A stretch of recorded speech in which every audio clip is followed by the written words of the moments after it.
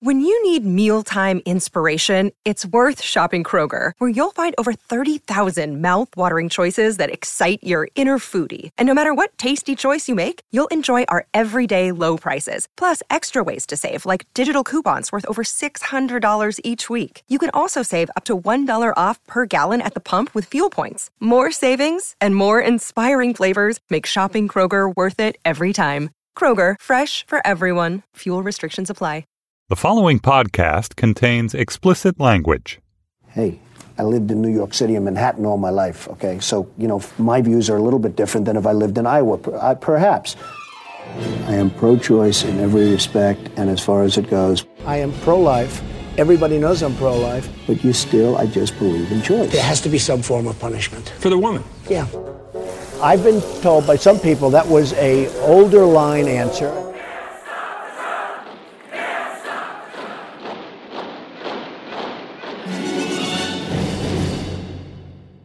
Hello and welcome to Trumpcast, the show about the man whose campaign is bragging about its efforts to suppress the black vote, Donald Trump. I'm Jacob Weisberg. So we've talked on this show before about the cycle of anxiety, the way people get a little complacent and then they start to get more worried based on an outlier poll here and there, something you see that says the race may be tightening or Trump may be a little bit ahead in Florida. Of course, a lot of it is based on Trump's own propaganda where he claims he's ahead in various states, either based on nothing at all or based on an outlier kind of online poll that doesn't really have any meaning. But I think it's time to address the anxiety about the numbers head on. And for that, I've invited Harry Enten, Nate Silver's colleague at 538, to talk to us about what the numbers really are and how worried we should be about them. I'll be back with that interview right after we do the tweets.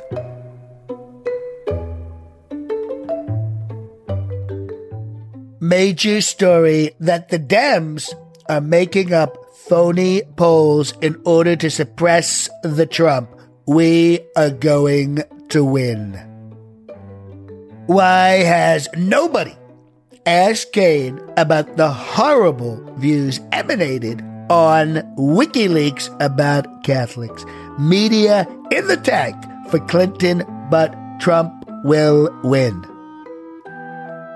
We are winning, and the press is refusing to report it. Don't let them fool you. Get out and vote. Hashtag Drain the Swamp on November 8th. Obamacare is a disaster. Rates going through the sky, ready to explode. I will fix. Hillary can't. Hashtag Obamacare failed. If you can't run your own house, you certainly can't run the White House.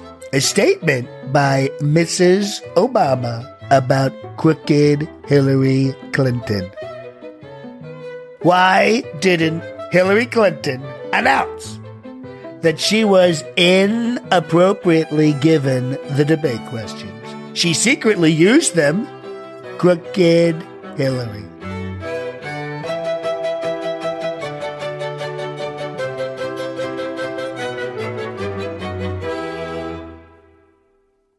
My guest today is Harry Enten. He's a senior political writer and analyst for 538. He's on the excellent 538 podcast. You may have heard him as a guest on The Gist. Harry, welcome to the show. My pleasure to be with you. So my friends are starting to get a little panicky again about the outcome of the election. And the first thing they're seeing is polls that may or may not be anomalous in Florida and other places. How much do you think there's any change in Trump's direction at the moment? Well, I mean, you can look at the national sort of popular vote, and we project that out at 538, and we have seen a slight tightening of it. You know, after the first debate, after Clinton sort of reached her peak, she was up by about 7 percentage points. Now we have her up by about 6 percentage points.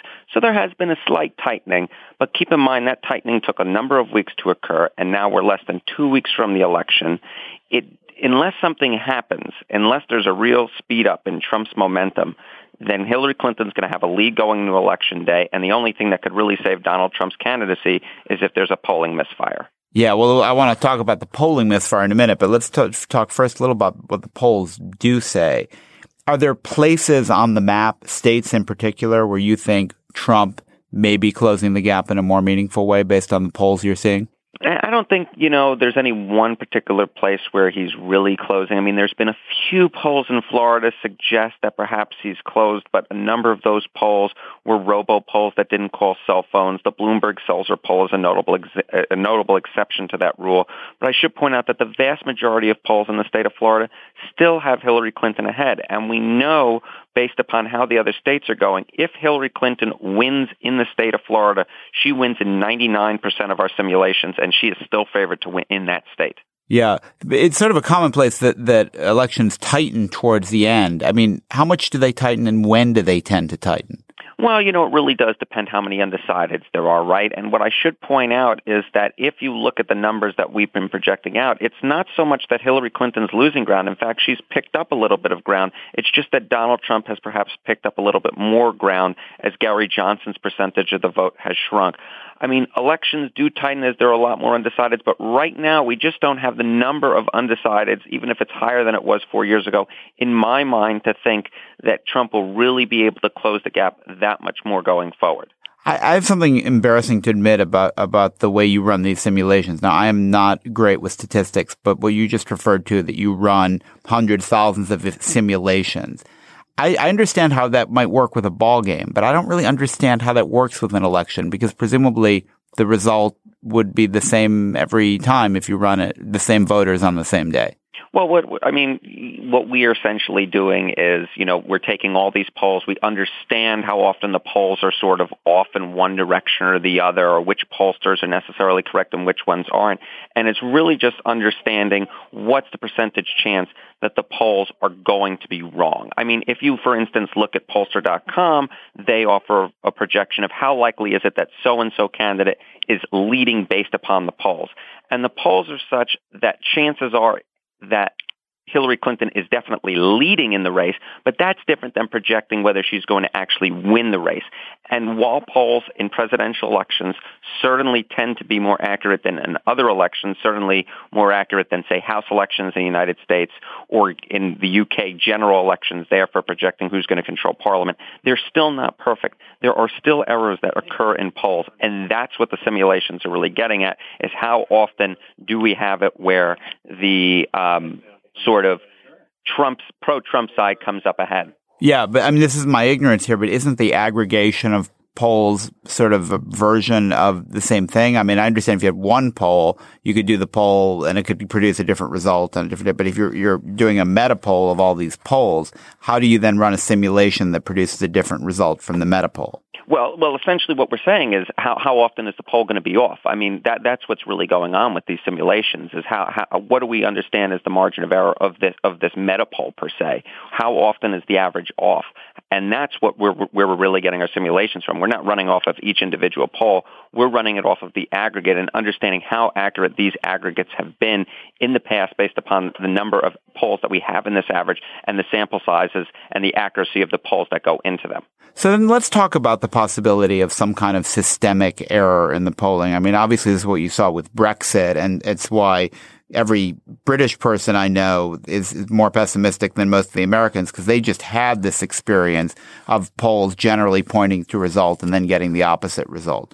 So how is this like that or not like that? Well, I mean, there are a few things. Number one, this Brexit thing has almost taken on a life of its own. If you look at the polls during the month of June, and obviously I believe the Brexit vote took place on June 23rd. If you look at polls during the month of June, I believe there were 17 polls that showed that Leave was ahead, 14 polls that showed that Remain was ahead, and 3 polls that showed a tie. So that's a very close race, in fact, with Leave leading in slightly more polls than Remain. What occurred in that particular case to me is much more analogous to what happened during the Republican primary, when all of the polls showed that Donald Trump was ahead, but most people simply didn't believe the polls. They believed, based upon past precedent, that there was no possible way that Leave could possibly win. So it really wasn't a polling misfire per se. Yes, Leave did a little bit better than the polling average, but not that much better. And Leave was, again, ahead in more polls than Remain was. So this, to me, is very, very different. Number one, you have Hillary Clinton with a much larger lead than either Leave or Remain had. And number two, if you're going to argue that there's going to be some systematic error in the polls, Brexit isn't the one that I would point to. If anything, I'd point to perhaps the UK general election 2015, where the Conservatives and Labour were pretty much neck and neck in the polls, and then Conservatives obviously won that national point by greater than 5 percentage points. And you guys actually called that in the other direction, didn't you? I mean, wasn't Nate saying that on the eve of the election that Labour was favored? We had a very, very tight race in terms of Labour and Conservative. I believe we still had whatever it was very tight. We had that neither side was going to win a majority. Whoever had the most seats in Parliament would be a hung Parliament, with the Liberal Democrats and the Scottish National Party sort of breaking that tie. So we had a tight race, and that was based upon the polls that were at that time showing a tight race, which to me, again, if you're thinking that there's going to be a big polling miss, that's the example that I would point to. But I should also point out that generally speaking, the UK polls have been less accurate than those in America. Yeah. It's interesting about Brexit, though, psychologically, people were complacent.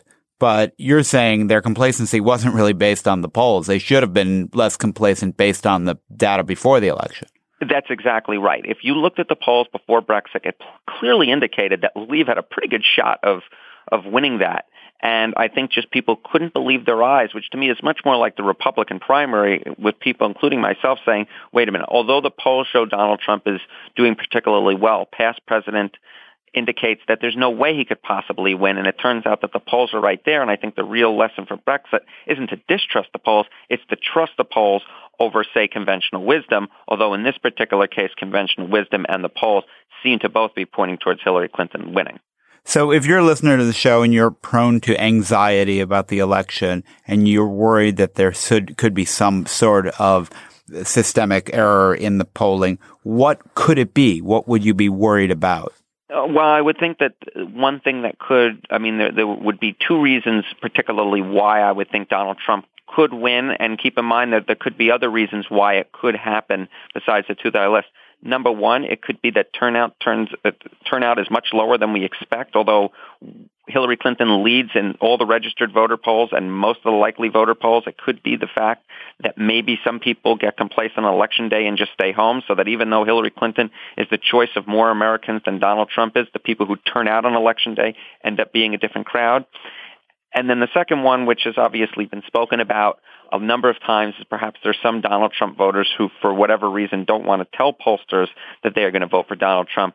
But again, we have no real proof that that's going to be the case. The primaries indicate the polling on Donald Trump, if anything, overestimated how well he was going to do. And when we look at, say, online polls versus live telephone polls, Trump is trailing in both, so there's no belief that he's lying to live interviewers in the traditional polls. But again, it's possible. That's why our model is not 100% on Hillary Clinton. There is a chance that the polls could be wrong. I mean, to talk about that effect for a minute, though, because it does seem intuitive that people who are voting for candidates been widely described as racist and misogynist and a sexual abuser and all of that might not want to admit it, not only to pollsters, but even to, members of their own family, their friends.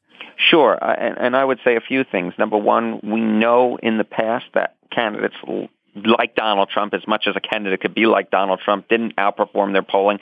Candidates like Todd Akin, who, obviously had his whole legitimate rape controversy, and there was some thought, maybe voters were afraid to admit that they were going to vote for Todd Akin. In fact, Todd Akin did much worse on Election Day than the polls indicated. And the one that I have used all along, which is the David Duke in 1991, he was running for governor of Louisiana, and a lot of pollsters there believed, there's no way that people would be willing to admit that they were voting for David Duke, therefore the polls are going to underestimate Duke's performance.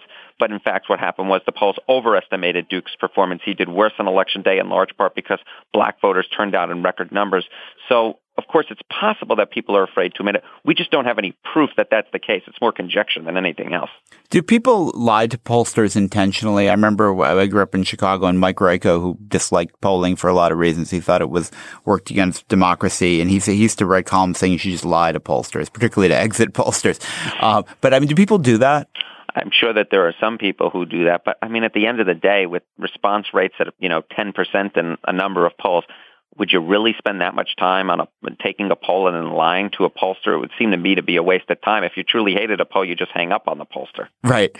And Harry, what do we know based on early voting? It sounds there have been reports that early turnout is very high. Does that give us indications either about turnout on Election Day or where it points in terms of the results? I'm very cautious into reading too much into early voting, if only because in a lot of states we don't necessarily have trends that we can look at over time. The early vote rules have changed. We also, in a number of states, don't necessarily have party registration to say, okay, are more Democrats voting than Republicans? And more than that, why would we necessarily need to look at the early vote when we have the polls, which, are also polling early voters? I will say, though, the following. Two things. Number one, Nevada is a state where we do have past trends to base off of, where the rules have stayed mostly the same, and we know from the early vote numbers out in the state of Nevada that Hillary Clinton is performing about or at the same level that Barack Obama did 4 years ago. That is, registered Democrats are voting in large numbers in the same way that they did 4 years ago.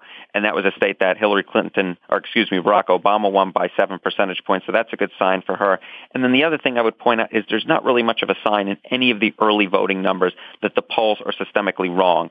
If you are of the belief, perhaps, that there's some hidden Donald Trump enthusiasm, that in itself is not showing up in the early numbers. In fact, Democrats are voting at high numbers, while Republicans are not necessarily when you look across the aggregate of all the early voting states.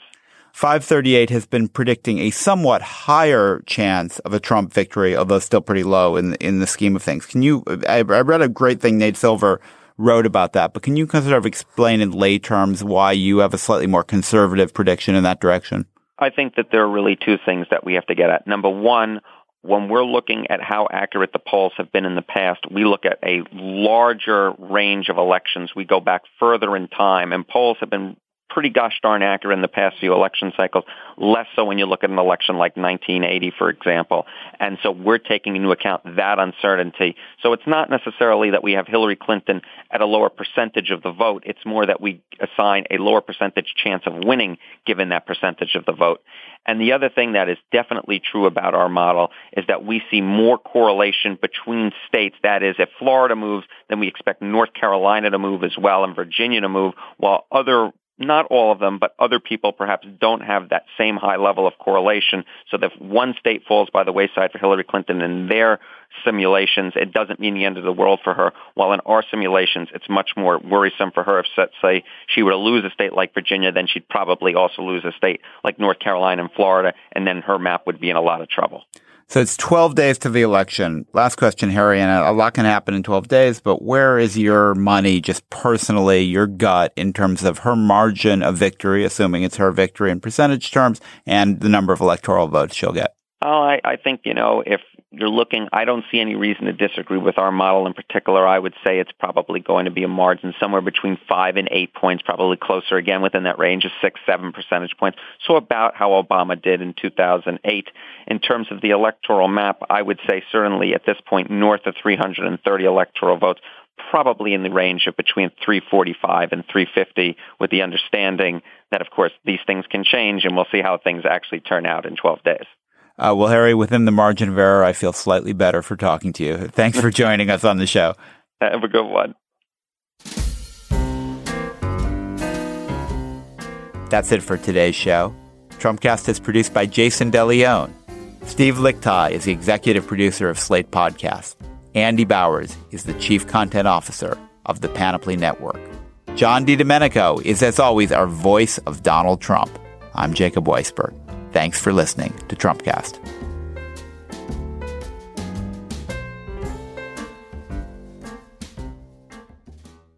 There's this show, Trumpcast, which I've been bitching about for months.